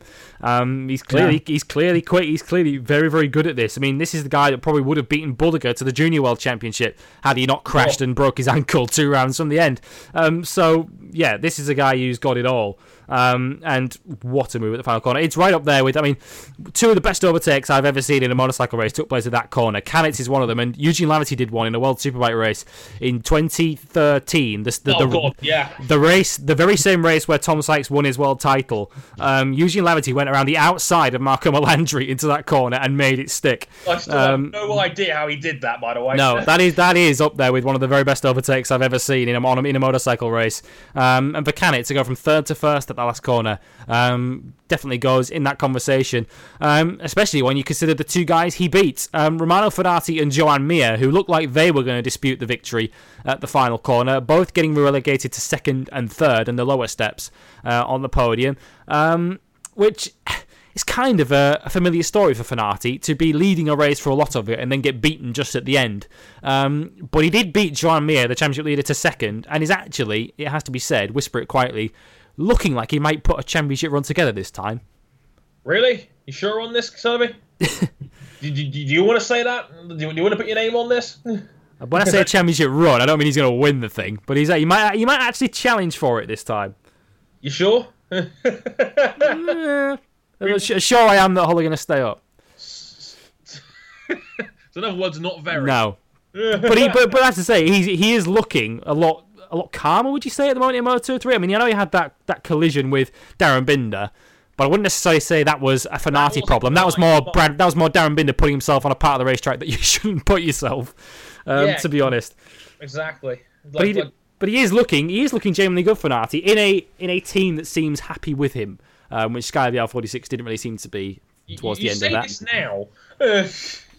Yeah, I do understand that this could quite easily change at the flip of a coin for Fenati, but... So, how hard are you getting your cape out for Romano Fenati right now? You really want this guy to win the title, don't you? No, I didn't even predict this guy would win it. I went for Bulliger. Yeah, if you want to talk about the guy that I called to win this championship, then, that conversation is going to go even worse, I'm afraid. Traitor! But yeah, let's take Fenati's performances as we see them so far. He's going quite well, has to be said. Mm-hmm. Yeah, I'll take it for what it is. Yeah. He's been strong so far, but again, this is usual with Fenati. He finds a way to blow it for himself more often than not, and that's part of the problem. It is. He finished 2nd by 0.03 of a second at the end, behind Aaron Canet. Joan Mir finishing 3rd, completing the podium just behind Fenati. And 3rd ain't a bad result, it has to be said, for Joan Mir, but is it just me that is a little bit relieved after he won those first 2 races reasonably comfortably that it looks like we might have a championship on? Just a little bit. Yeah. Like you say though, Mir isn't making mistakes. This was a solid result for Joan Mir, all things considered. You're not going to win every race in Moto3. That's impossible. So he was in the lead-in pack. He had a chance at the win. He tried it. Didn't quite come together for him, but a podium finish is hardly a bad thing. And again, the only person to point out of him was Canet, and Canet isn't a threat right now. So Mir will gladly take the 2nd place. Yeah, well, the 3rd place. Fenati beat him to 2nd. So Fenati took points off him as well. The race was actually lit up, and we talked about how much of a classic this was. And those 3 most certainly played their part, Canet, Fenati and Mir. But the race was lit up by the perhaps skintest of skint teams, the team that was seen populating the back of the field last season with those god-awful green wheels on the Mahindra, the Platinum Bay Real Estate team. If you're wondering what those 2 white bikes were doing at the front of the field, we were asking the very, very same question, because Marcos Ramirez and Darren Binder lit up this Moto3 race, Trey. No kidding. The Darren Binder right up there. The Platinum Bay team is the kind of team you pick when you start a Moto3 career on the video games. Yes. Which kind of says it all, really. But yes, Binder was fantastic right until the moment he tried a little bit too hard and took himself out. Probably had a nosebleed from running that high. But on the second side of it, Marcos Ramirez, out of nowhere, with an absolutely fantastic performance. Looked like he'd been here 3 years already, and he's still only 19 years old, the kid. Brilliant stuff, and again, a real, like, one of the biggest surprises of the season so far, I'd argue, in any class. Yeah, I mean, Ramirez has pedigree in that last season he was the runner-up in the Junior World Championship to Lorenzo Dalla Porta, who has found, like the Platinum Bay team, how awful the Minjas are right now. Because Dalla Porta still to score a point in Grand Prix this season, the Junior World Champion. Ramirez was the runner-up to him last season, blew it at the final round of the season when he crashed in the final race of the year. Ramirez lost the championship. But we've never seen this level of performance from him in a Grand Prix before. It was quite incredible. And what really struck me about this race, Dre, is that Ramirez seemed to have a completely different braking point to just about everybody else in that race. Yeah, it was all over the place. Like, whatever everyone's normal line was, he was 5 meters later. Yeah. Which is gnarly for what a Moto3 race is. But, yeah, unbelievable stuff from Ramirez there. And again, very definitely unafraid to try something different, and that also often when it comes down to Moto3, that creativity, bravery, as well as overall speed, and Ramirez certainly made it work for him. Yeah, and it's the best result we've seen so far this season for a KTM, which is incredible. That we still not seen anything other than a Honda finishing in the podium spots so far this season. So Ramirez in fourth, that's the best result that KTM have seen so far this season for perhaps one of the most unlikely riders that was going to take it in Ramirez. He was fourth. Jorge Martin was nowhere near the fight for the win in the end. A guy who we've really sung the praises of this season, Dre, Jorge Martin, former Red Bull Rookies champ, took the pole position with relative ease on Saturday and then quietly faded as the race went on. That was peculiar, because Martin has been really, really good so far. He's probably been, like, other than Mir, the most consistent man in the field so far this season. Yeah. And despite that, didn't really come to the table on this one. It was weird, again, on home soil as well. Very bizarre that Martin, a track he's very experienced on, he just wasn't there for him this time around. Yeah, because I was watching that race, and I was watching this race on a delay because I had work, so I'd managed to dodge the results of the races, which is sometimes rather tricky because usually the MotoGP race, the commentators have a great knack of spoiling the early results in it, which they managed not to do this time, to my eternal thanks. But I was watching this race and thinking, Martin is just biding his time here. Every time I look, he's just sitting at the back of that leading group, and he looks like he's just biding his time. Wait for it. Just wait for the moment where Martin decides to go. It's going to come any moment now. Like, any moment, guys. Oh, maybe not. He finishes down in ninth at the end of the Grand Prix. 1.9 off the win, which was about all he had in the Grand Prix, unfortunately, for Jorge Martin. But that's better than can be said for Britain's John McPhee, unfortunately, for the British talent team, who had the mother of all dumpster fires of a weekend in Jerez, which started in qualifying. Yeah, gosh, just not a good weekend at all. So to be like, for those that don't know, try and fill it in to the listeners what has actually happened. Yes, the race how it finished. Canet the winner from Fenati and Mir. That was your podium. Ramirez in fourth. This is a top four covered by a third of a second. Fabio Di Gianantonio in fifth. Andrea Migno sixth for Sky VL46. Then came Bulliger in seventh. Bastianini eighth for Estrella Galicia. Jorge Martin in ninth. And Juan-Fran Guevara in 10th. That was the leading group, essentially, because it was a 5-second gap to Ben Schneider in 11th. And to be honest, Ray, McPhee's problem, obviously the root of it all, was the qualifying position, how low he started on the grid. I think he qualified 26th. For this race. And McPhee found to his cost that if you can't get away with that leading group in the early stages, you're not catching them back up again. No, it's practically impossible. Like, it's so hard to be fast and clear air in Moto3. It's pack racing to the bone, and the front four had just had that much more pace than everybody else did. And McPhee probably trying too hard to make up the ground he'd lost with such a poor qualifying performance. Well, you know what happened next. Yeah, down he went at turn one, and that was that. Down from what probably would have been 11th place had he made it to the flag, because he probably had the legs on the rest of the guys in that group. As we saw, we kept seeing him at the front of that chase group in the background on the white British talent team bike, and we were waiting to see if McPhee could tow himself up to that leading group, jump across that gap, and he just couldn't do it. Like as I say, once you lose that tow, once that first group makes a break, like I say, there's so much like cycling races, these Moto3 races, and once someone makes a breakaway, it's very, very difficult to jump across the gap, and McPhee couldn't do it. And given that we're probably talking McPhee in terms of a title contender this season, he might well have, as I say, kind of like Valentino MotoGP, he might well have needed those 5 points for 11th. Just get the points on the board. Just don't crash it, which unfortunately what McPhee did, because he's lost a lot of ground in the championship. As I will tell you now, Mir leads it on 74 points. His lead is down to 9 points now over Fenati in second. Martinez dropped back to third. He trails by 15. McPhee is now a full 25 off the lead in fourth. Canet is fifth. He is 31 back. Dijan Antonio sixth. Mino seventh. Ramirez has jumped all the way up to eighth on 23 points, ahead of Guevara and Bulliger. My tip for the title: 52 points off the lead in 10th, which is startling. I mean, Nicolo Bulliger, I don't think that was really a putting my neck on the line kind of call, that to go for Bulliger as the championship challenger. He was the bookie's favourite going into the season, believe it or not. And I mean, where's this coming from? Is this purely a KTM problem? Because we have to be honest, no KTM has really looked competitive until Ramirez. Yeah, that's weird, because that Ramirez was the best a KTM has finished this season in 4th place. I don't know. I don't know whether it's a KTM problem, whether it's a VR46 problem, because they've been all over the place this season as well.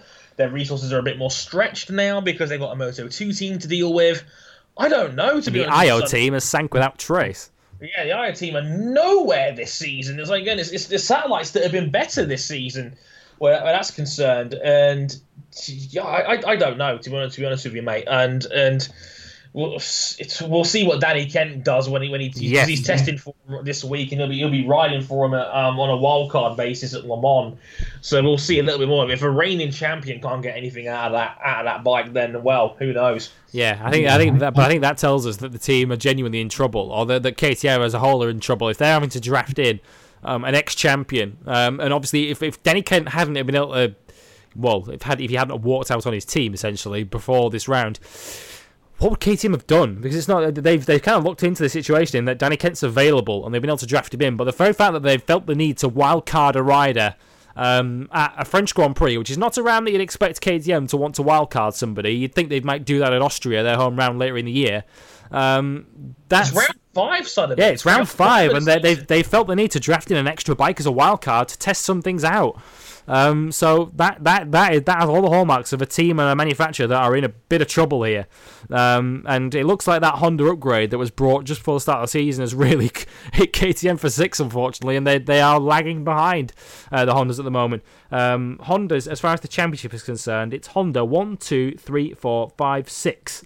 And then Mino is the first of the KTMs in 7th place in the World Championship. 4 rounds in. Next round is next weekend at Le Mans, where, as we mentioned, we will see Danny Kent.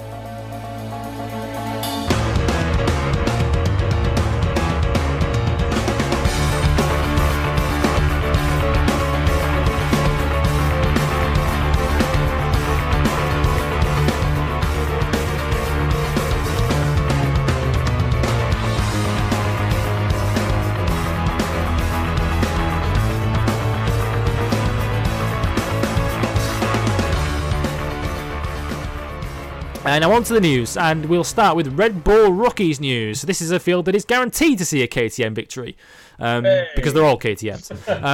But the first victory went to Rory Skinner of Great Britain and Scotland, as we'll soon be saying once Britain breaks up. Because Rory Skinner taking his first victory in the class, which is cause for celebration for him, unless you're John McPhee, because his place might be under threat from him soon.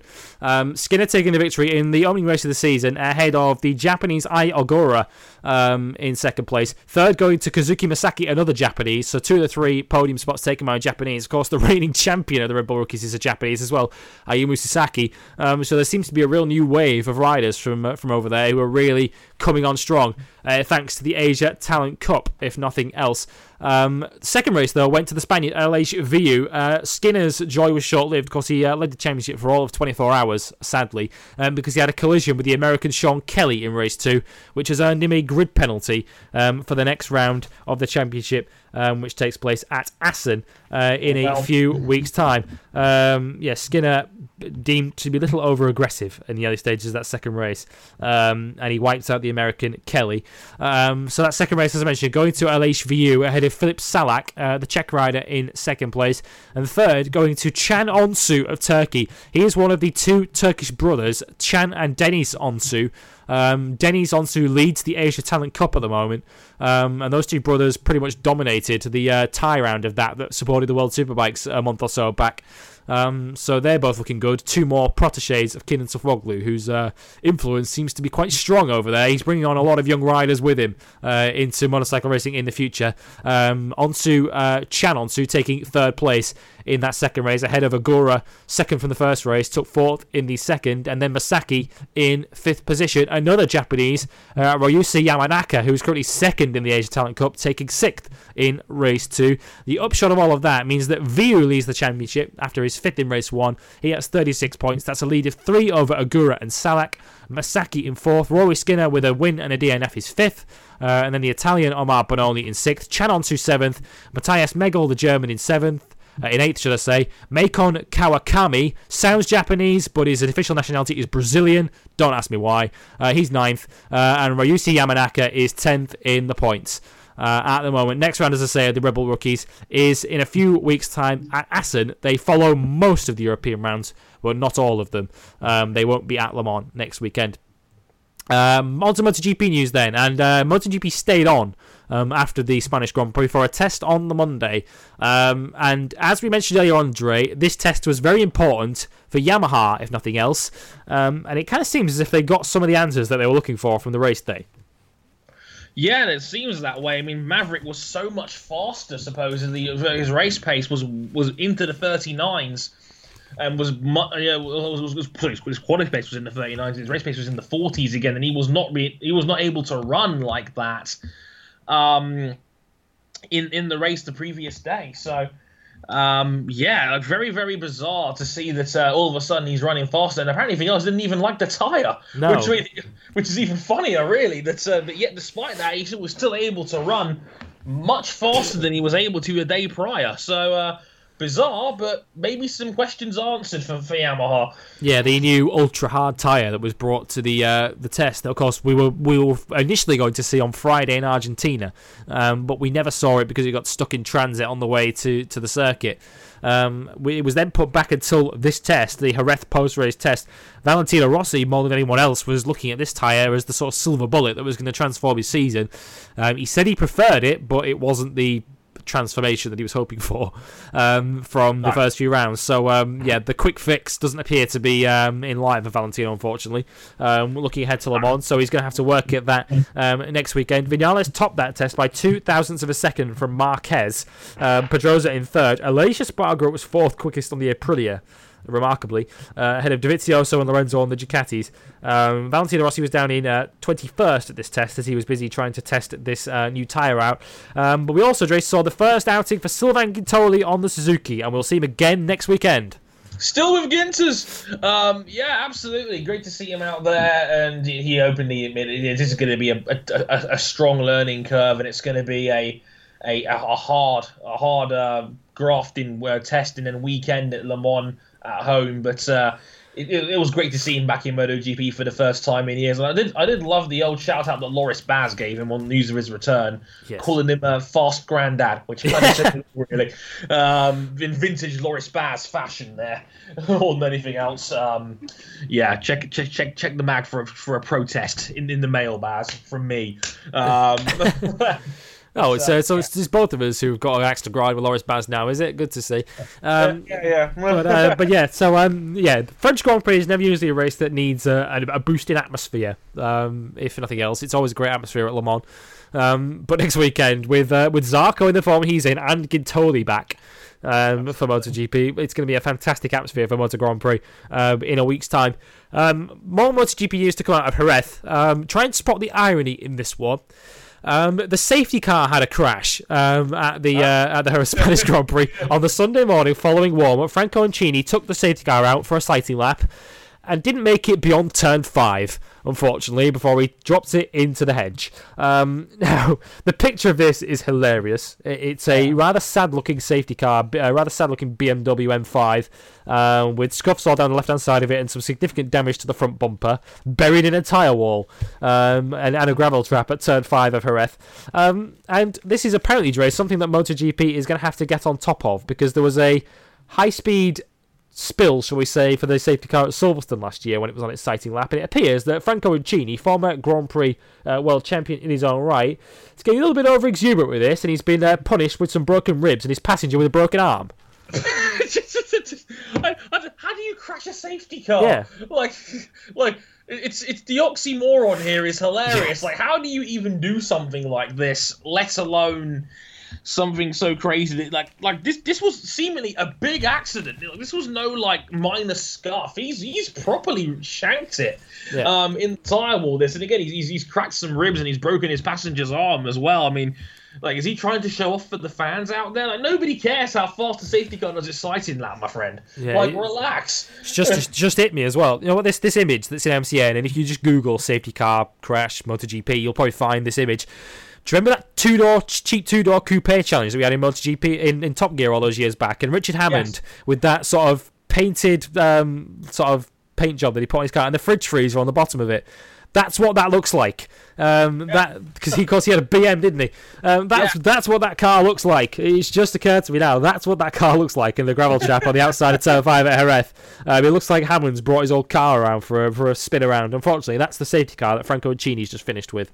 The safety car not quite living up to its name in Jerez last weekend. So hopefully Franco Incini, the FIM safety officer, let's just not forget, behaves himself a little better at Le Mans next weekend. The irony is it's brilliant. Another person we'll see at Le Mans next weekend is Taron McKenzie. Now this is news that broke today as we record this, and news that kind of took us all a little bit aback, Dre, because we know the Danny Kent situation, which we'll touch on again in a second, walking out of the Kiefer team following the Grand Prix of the Americas, or during the weekend of that race. Now they brought in the Italian Federico Follini as a one-off replacement for the Spanish Grand Prix, and he finished solidly last. And they've now brought in the unbeaten British Supersport Championship leader, Taron McKenzie. I mean, seems like a hell of a step up, but what an opportunity for the kid. Yeah, this is like probably 2, maybe 3 steps up for Taron McKenzie from where he is right now. Yeah. But this is a once in a lifetime chance right here. Why wouldn't you take this? Why wouldn't you grab this with both arms? Because this is massive. Like, this is a huge opportunity for him. You know, it's another 600cc bike, and you know it's going to be more a matter of a competition increase more than anything else. So he is familiar with these bikes and how they are.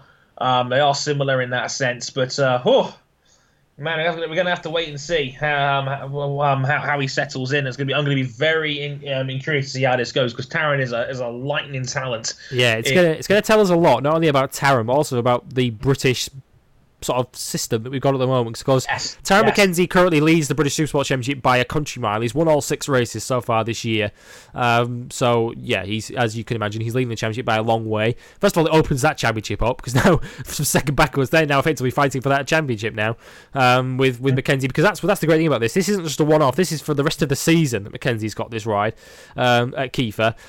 But for a number of years now, Taron McKenzie's been racing in that kind of class against guys like James Rispoli, Glenn Irwin, just reel a few more of them, Luke Stapleford, Carl Ride, guys that are in World Supersport right now.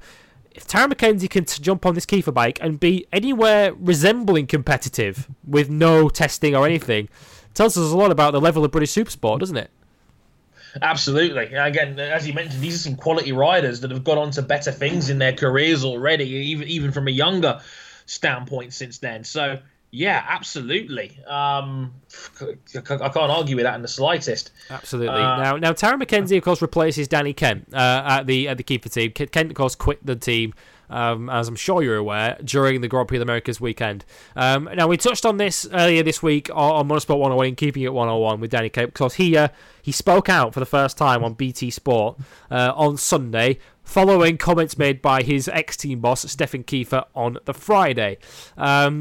Now, Danny Kent I think, has tried to clear the air a little bit and try and put some, in his view, myths to rest. With his comments, in his view, myths to rest on the Sunday. But it has to be said, Dre, I don't think Danny Kent has done himself any favours with this. I'm trying to be kind here. I'm going to try and be nice about this. I watched not only Kiefer's interview with Gavin Emmett and Hodgson, but I also listened to Susie Perry's interview with Danny Kent. And Stefan, was seemingly candid and rather honest about it. I thought he spoke very well. I think he spoke very well for himself there. And he said, listen, we know Danny's a tremendous talent, but it takes more than that to be a success in Moto 2. And I think he's right on that. I mean, we've seen many a quality rider get swept up under the system. We could go on. Sandro Cortese. Well, take Stefan Kiefer's last world champion, Stefan Bradl, who won the Moto2 title with Stefan Kiefer in 2011. Now, without trying to sound stereotypical of a German here, he is the model of professionalism, isn't he? Absolutely. And Stefan Bradl's never said a word out of turn. I've never had a bad word to say against Stefan Bradl as a person. And I think Stefan Kiefer has, I think he gave a pretty good account of himself in a situation that, what are you meant to say when a rider quits on your team 3 races in? What can you really say that would sound convincing and whatnot? It's like Stefan's in a hard situation here. People forget that. You're a team boss has got to explain why one of your riders has quit 3 races into a season. It's not a good look at all. And I think Stefan carried himself pretty well. Danny Kent basically danced around the answer, at least in my opinion. No, he did. He used tyre pressures as an example, which, as James Tozen pointed out 5 minutes later, you can use your thumb to work that out. That's not really an issue. It's a 2-minute quick fix. So again, it's like Tozen pretty much just said, well, look, this isn't really a viable excuse. And then, I'll touch back on that debate that Tozen and Hodgson had on it in a minute. But as said, in any case, it's Kent danced around the question. He didn't really give a straight answer, at least in my opinion, he didn't give a particularly straight answer about it. And he basically blamed the team, and he said, I disagree. I was more professional. I didn't throw my team under the bus when the issues happened. No, I'm just going to talk about it now after I quit the team, after 3 races. That's me being professional, apparently. So no, I don't buy what he was saying at all. I think that was nonsense.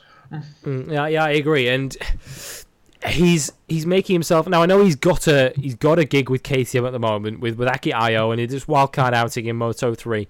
But with every interview he gives, he makes himself damaged goods to me in Moto 2 if he wasn't already, which I think he most certainly was. Because if you're a Moto 2 team now, and we can't put words in their mouths, but let's say we're currently running a Moto 2 team, Dre, at the moment in this class, and we see a rider who's just left another team coming out and giving an interview like that. I don't think we're going to employ that guy, are we? Because we're worried that this guy is going to wear our dirty laundry in public. And he thinks he knows better than a crew chief does. Yeah. We've mentioned this before. Was the crew chief was Peter Bond a problem when he became the first British Grand Prix champion in 35 years? No. That's the point. There's a lot to be said for the phrase "we win together and lose together." There's a reason that we hear that phrase a lot. And I think when you're a rider, you cannot blame the team when it goes badly and then take the credit when it goes well. Exactly. That's how this works. Yeah, you can't have it both ways. If Danny Kent did not win that Moto3 championship on his own. He won it because he was in the right team. He had the right environment around him. Danny Kent did a lot. He did all the work out on track. He deserves unlimited credit for that. He went out there and won that world championship. But he was given he was given the environment to do so by the Leopard team, and by Stefan Kiefer and by Pete Bom. Now, he clearly doesn't think he had that environment any longer in Moto 2. But as Susie Perry quite rightly put to him, Dominic Agata was taking the very, very same bike to top 6 results at the same time. Exactly, and that just says it all. And Agata is another guy that we've never heard a bad word said about. No, and again, another guy that's turned down MotoGP GP seats in the past, and there's a guy that was once a top 5 rider in the class. So the question I ask is, at what point, Danny, is it your fault? At what point does it stop becoming about the team and stops being about you? Like that's what I would ask him. Is like, well, listen, mate, you weren't asking for a new crew chief when you won the Moto3 title as conservatively as you did in the end, because he admitted himself he got spooked towards the end of that title because Miguel was reeling him in all that hard. And now he's quit Moto2 on 2 separate occasions now.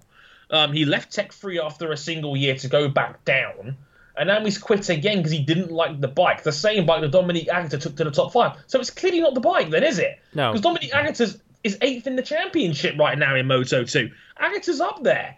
Like, he's having an underrated, pretty solid season, given he's on a Suter, which is not the ideal chassis to be on right now, given that Kalex has been the dominant supplier since Marquez left them in 2013. And like I say, Danny Kent's interview, I think he was trying to sort of preserve and repair his reputation with that, but I don't see how he can do that now. If anything, he's just made himself worse. And what can he do now? Let's say this test and this wildcard outing goes well. Let's say he wins at Le Mans next weekend on the KTM, which he might do. Sure. Let's say he gets a regular ride next season in Moto3 with KTM and wins the championship again. That's still not going to earn him a Moto2 ride, because let's say he wins another Moto3 title. Every Moto team is just going to turn around and say, yeah, you did that already, and look what happened. Yeah, you're damaged goods at this point. You already won a Moto3 title, and it didn't work in Moto2. Like, you're just not that good a Moto2 rider at this point. Like, is that fair to say? I mean, the body of evidence there. I think it all comes back to Stefan Kiefer's comment, doesn't it? It takes more than talent to be good in Moto2. Absolutely, and Kent's not even had a top 5 finish in his Moto2 career yet. He's done 2 seasons in there, 2 different stints, 2 different teams, and on neither occasion has it been able to work, especially given that Danny Kent, at the start of the season, was talking in praise of how much he actually liked that supposed Suter chassis because of the rear-end grip that it has that the Kalex doesn't have. So, Kent has talked all this talk, and he's got very little to show for it, except now burnt bridges with a team that, you know, did do a solid job right now with Agata at least. They've definitely gotten better compared to last year. And all of a sudden, you're unemployed at the moment. I'm sure you're riding for KTM now, but who's taking you on? Who's tearing up a contract for you? Yeah, exactly. The only way now Danny Kent can restore his reputation in Moto2 is by jumping on a Moto2 bike and doing well on it. But there's a big hurdle there. Who's going to put him on one of their bikes? I just can't see that happening. And Danny Kent... Danny Kent better hope that Tyrone McKenzie bombs at Kiefer. Because if Tyrone McKenzie jumps on that bike and does well, then it looks even worse for Danny Kent, unfortunately, in future weeks. If a rookie out of British Supersport jumps on that bike and starts doing well on it, it clearly wasn't the bike, it clearly wasn't the crew, it clearly wasn't the team, it was clearly the rider sat on the bike, sadly.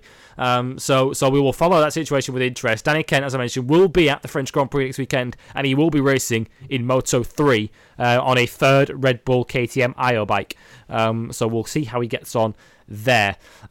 This weekend, though, sees the return of the World Superbike Championships, the Johnny Ray Show at Imola this weekend. Now, Jonathan Ray has doubled up at Imola before. He's done so on a Kawasaki and he's done so on a Honda in the past. But last season saw domination from Chaz Davies at this particular circuit on the Ducati. He won both races by an absolute fortnight ahead of the 2 Kawasaki's who couldn't touch him. It's so far gone now to talk about Chaz Davies in championship terms because he's so far behind. But Chaz, if nothing else, will want to do some winning again, and this seems like as good an opportunity as any for him. Yeah, again, completely dominated at Imola last year. Took 2 very easy double victories while the Kawasaki's were playing hot potato with each other. But if the form book said anything this season, does Ducati have a dominant track anymore? Because we saw it at Aragon where we thought Chaz was going to cakewalk it. They ended up splitting the victories, and Ray was competitive in both races.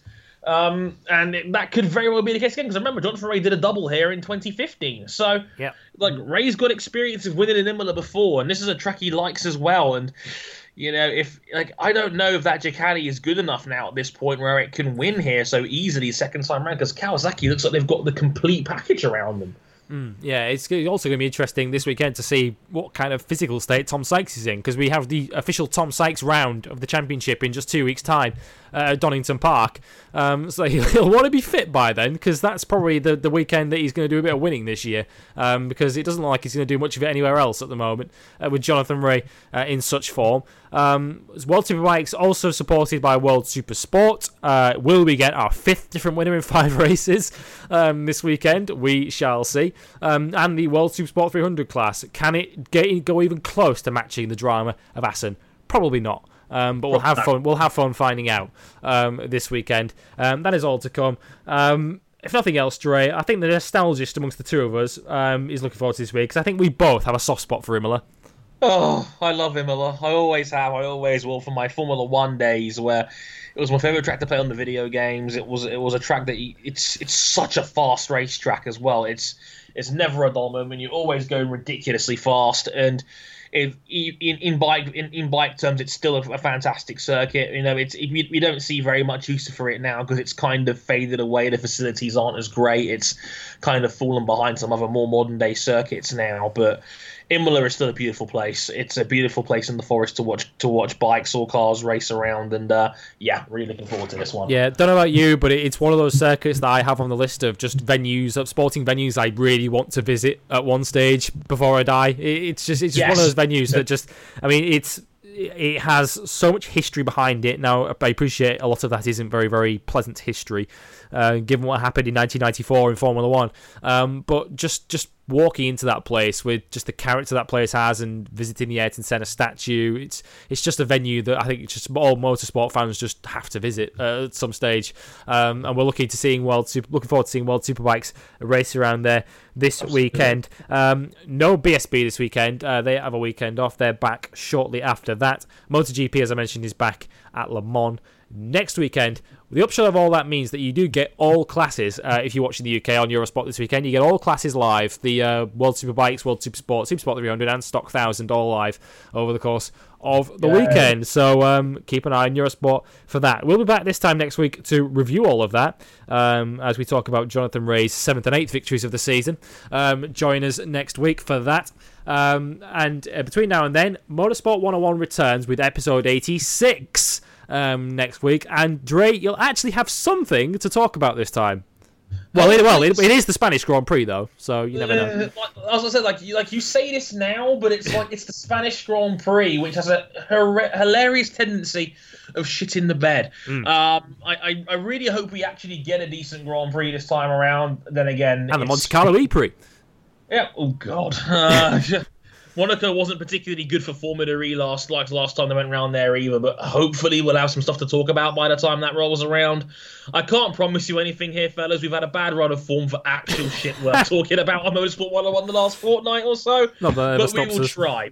Me, Ryan King, and probably RJ O'Connell back with you on that one next weekend. So hopefully we'll have a quality show. And on behalf of race fans everywhere, Lewis Hamilton, could you give Valtteri Bottas the wheel bump, please? Give us something to talk about, for Christ's sake. Yeah, well, didn't we not see on social media this week? I saw a show that's shared on social media of Formula One sharing the video of last season's Mercedes collision on lap 1, and Valtteri Bottas liked it on Instagram. I'm sure Valtteri Bottas liked it on Instagram, which will have gone down very well with his teammate.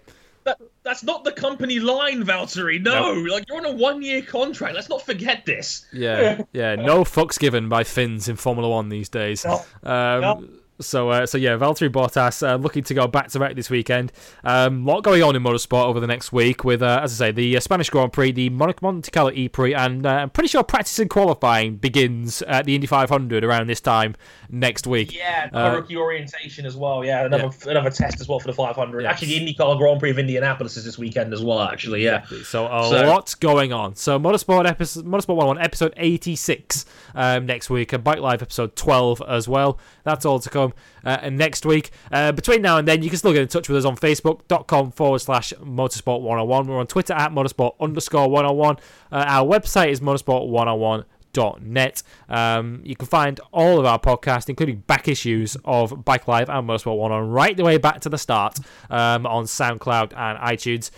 If you want to back us financially, and get all these episodes earlier than the rest, then back us on Patreon, patreon.com/motorsport101. That just about does us for episode 11 of Bike Live, Sete's Revenge. For those of you that know the connection between Danny Pedrosa and Sete Gibernau, 12 years on from Valentino Rossi's rather brutal victory over Sete at Jerez in 2005. Sete got his revenge at Jerez 12 years on. Finally, on that note, we bid you farewell. From Andre Howson and myself, Lewis Sotheby, it's goodbye.